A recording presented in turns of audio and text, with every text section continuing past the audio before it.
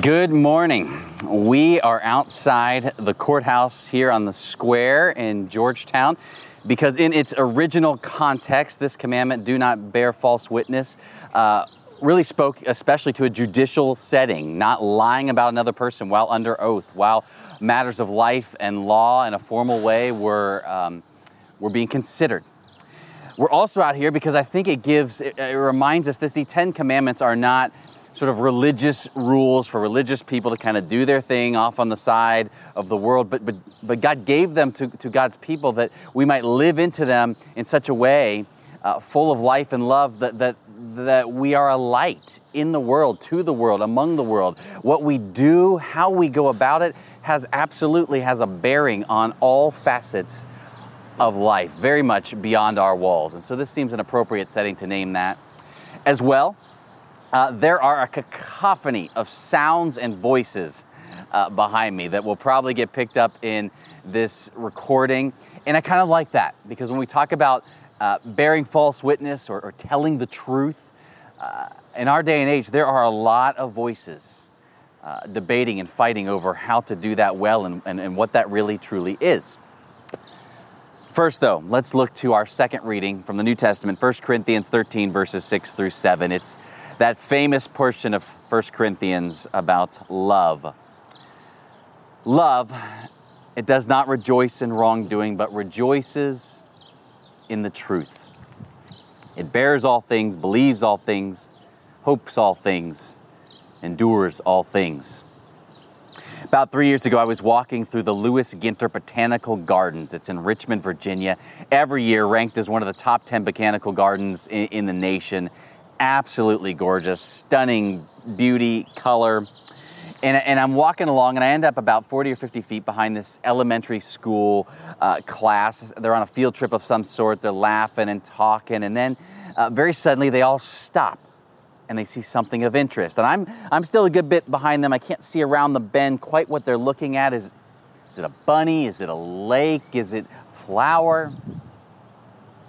Turns out what they can't get enough of is this really big ditch.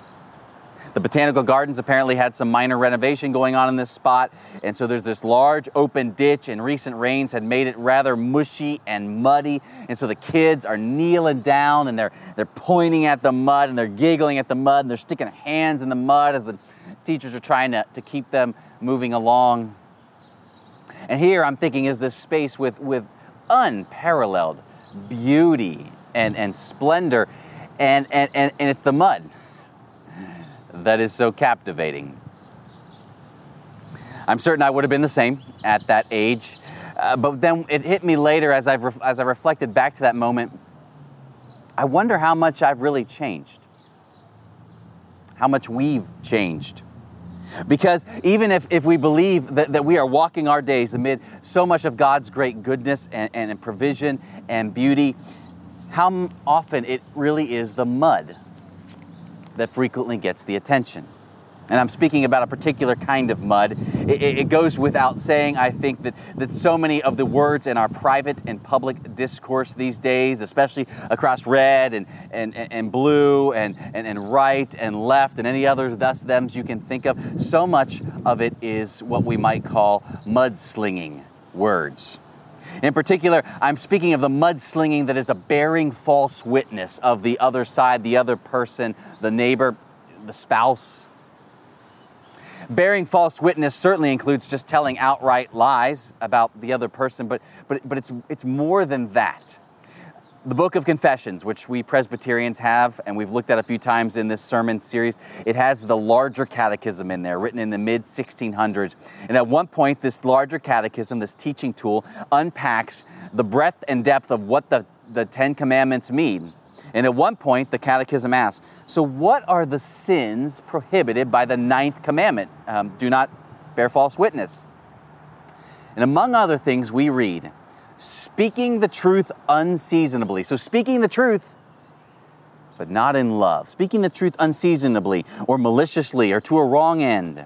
Slandering, backbiting, tale-bearing, gossiping, scoffing, reviling, misconstruing intentions, words, and actions, twisting what they said or did. Aggravating smaller faults, looking at them and picking at some of the smaller failings and really highlighting that. Unnecessarily discovering or searching for the infirmities of another, digging for dirt on their weaknesses. Raising false rumors. All of those, and actually a lot more in this paragraph, count as mudslinging, as bearing false witness against our neighbor. And we've got to a point with mudslinging in our day and age. I realized in preparing this sermon, I don't need to come up with an example for us. There's plenty of it going on in private and public discourse. And in part, I think there's a lot of it because it's effective. Proverbs 25:18, like a war club, or a sword, or a sharp arrow is one who bears false witness against a neighbor. In other words, when you pick up any sort of mud against a neighbor and you throw it in their direction, this is going to do war club damage, right? This is going to cause a sword-like cutting pain. This is going to cause an arrow-like wound. When people sometimes talk about the United States being in sometimes something of a Cold War, even within ourselves, I think this is what they mean. The mud can be so fast and furious and effective weaponry. I actually think one can make a strong argument that the ninth commandment may well be the single most relevant commandment to some of the ills that plague our society today because we are plagued by this continual and growing bearing of false witness of one another that hinders and hampers and totally disallows the working together necessary on some of the very needful things that need our attention. At the same time, one can argue this commandment is really kind of the smallest. John Calvin, hundreds of years ago, keenly observed slander, bearing false witness, it's often praised under the pretext of zeal. Hence, it happens that this vice insinuates itself among the saints, creeping in under the name of virtue. And in other words, we're often praised and thanked for being mudslingers, and we praise and thank the other mudslingers because it shows zeal. It shows how much we care.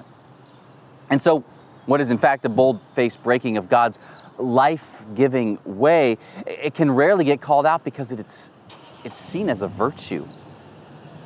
And so, yeah, there's a lot of mud, and in part because mud's effective, and in part because a lot of time mud gets praised.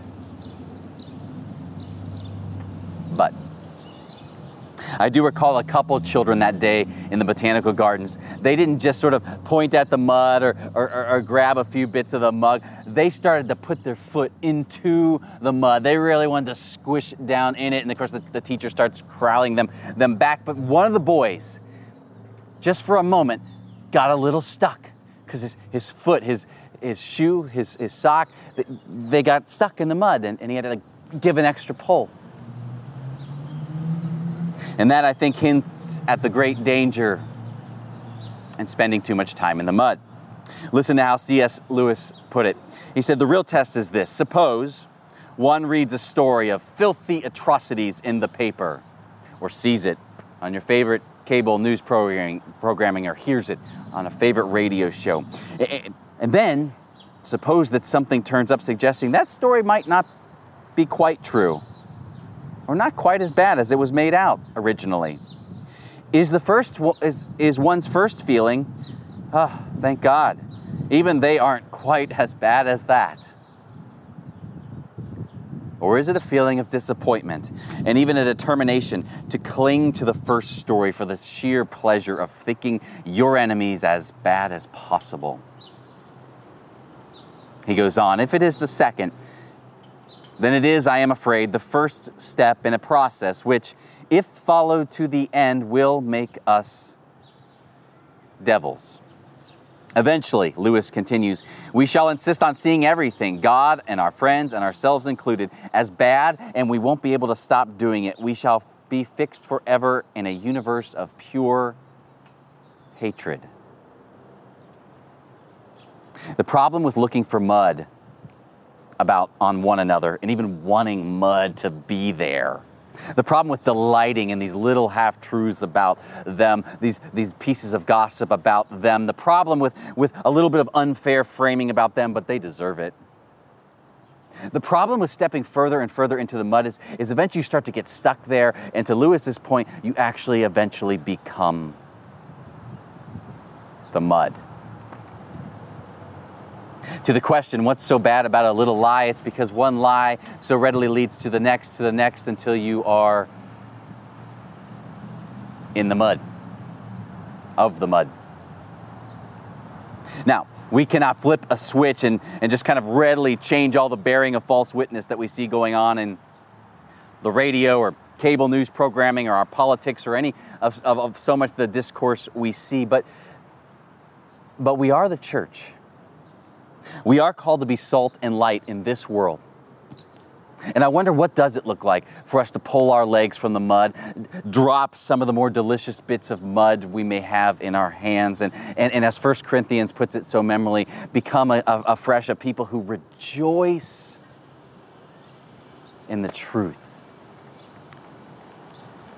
The larger catechism, again, in our book of Confessions, has this to say about truly following the essence of the ninth commandment. At one point, when exploring the ninth commandment and its meaning, it asks, well, what are the duties required of the ninth commandments? How do you really live this one out faithfully?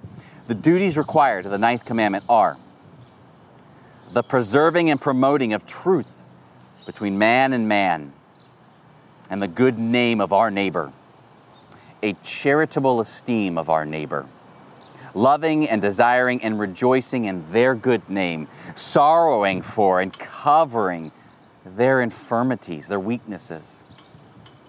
It doesn't say not just don't tell lies or half-truths or live on generalizations about them. It doesn't even say just avoid lying, just don't say anything, just don't lie. But it actually says proactively have charitable esteem for them, for him, for her. Regard them with the benefit of the doubt. Regard them as a people made in the image of God. Regard them maybe as likable, maybe not, but either way as people for whom you really do want the best. Yes. But what if that person, that family member, that side, that half of the country, what if they do not deserve such regard after all that has been done and all that has been said?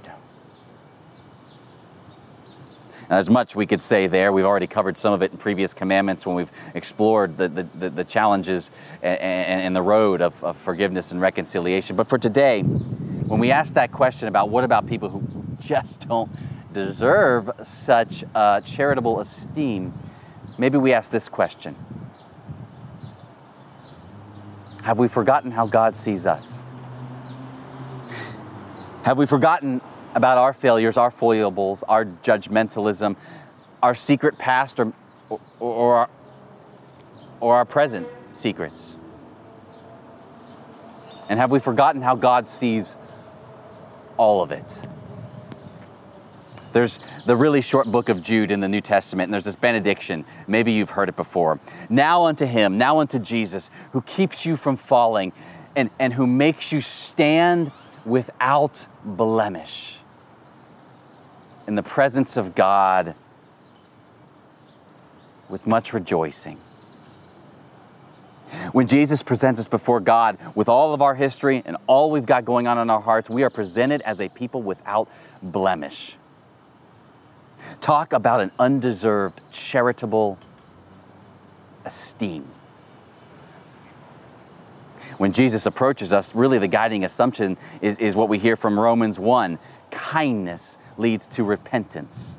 Grace upon grace is what presents us without blemish, and that is so unfairly good, unfairly kind, that it breaks our selfishness, our lies, and we change, we repent. Might it be the same? Could it be the same for our neighbors? What would it look like to look upon our neighbor or our spouse or our family member or those people with a charitable esteem, the way Jesus looks upon us.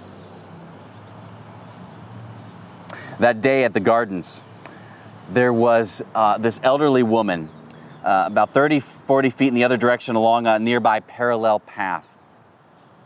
She had a camera, and she was standing all of maybe a foot from this fern, and she was debating for the longest time how to take a picture of it.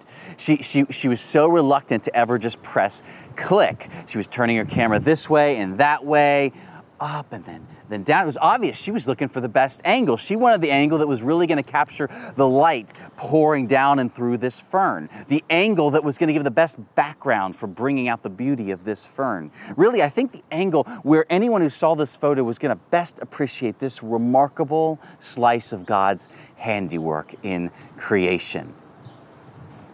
Now, true, maybe eventually she was going to take some photos of other angles where she saw room for growth on this fern. Maybe she was going to take some photos of a browning spot or two, or even a dead spot. But it was obvious she was not going to settle on anything less than first getting that angle of most charitable esteem. The church is a people who not only refuse to join in the finger pointing and the gossip train and the half-truths that make much of mud. The church is not simply a people who walk sort of this middle way where we just avoid lying. You know what? I'm not going to even look at them, notice them, or say a bad thing about them. The church is a people who look upon others actively with a charitable esteem, refusing to press click on the photo too soon. And in fact, we believe that because Jesus Christ is risen from the grave and lives this day, then there is a great amount of stunning beauty and color and life teeming throughout creation in the most unlikely places and unlikely hearts. That is the heart of the resurrection message. Out of complete darkness, life. It's all there if you're just willing to work the angles. Jesus, help us to see one another as you see us. And as Jesus often modeled himself, questions, I think, are one of our best assets for exploring the angles of any person, situation, movement. Why do you believe that? What do you fear most? What do you hope for? What's your experience with that? How was that growing up? Honest questions are a refusal to click too quickly. In fact, we only really click once we start to see the angle where the light of Jesus is evidently shining through something of that person or their posture or their words or something they've done or maybe it's just the ache that we hear behind some of what they're saying or doing. Whether that person sees or names that as Jesus or not. And perhaps, yes, we click on other angles. We inquire about other angles. Maybe we stand against some of the angles that we see because we need to speak truth in love against falsehood. But only also as we are always fully seeking to appreciate the angles of most charitable esteem where Jesus is most definitely doing something. To be sure, charitable esteem for some of those close to us and some of those far from us or over there on that side, takes humility, that takes patience, it is messy, it is sometimes just outright hard. Few of us are gifted with naturally seeing the world through a grace-filled lens. And even those who've tried hard for a long time to do that and prayed hard to be about that for a long time, even they have to admit all of us only see reality through a glass darkly, as Paul puts it.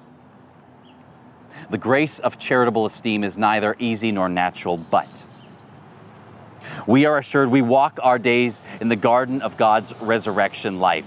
There is a lot of color and life in our midst, and in some of the most unlikely spaces and people and even darknesses, because Jesus is faithful. More, we are assured that love himself abides in us. And we are assured that love absolutely rejoices in the truth. Love delights and comes alive at the truth. So what do you say? Shall we drop whatever remnants of mud may remain in some of our hands? Shall we humble ourselves? Shall we grow in learning to work the angles in love? Has not Jesus done no less for us? Amen.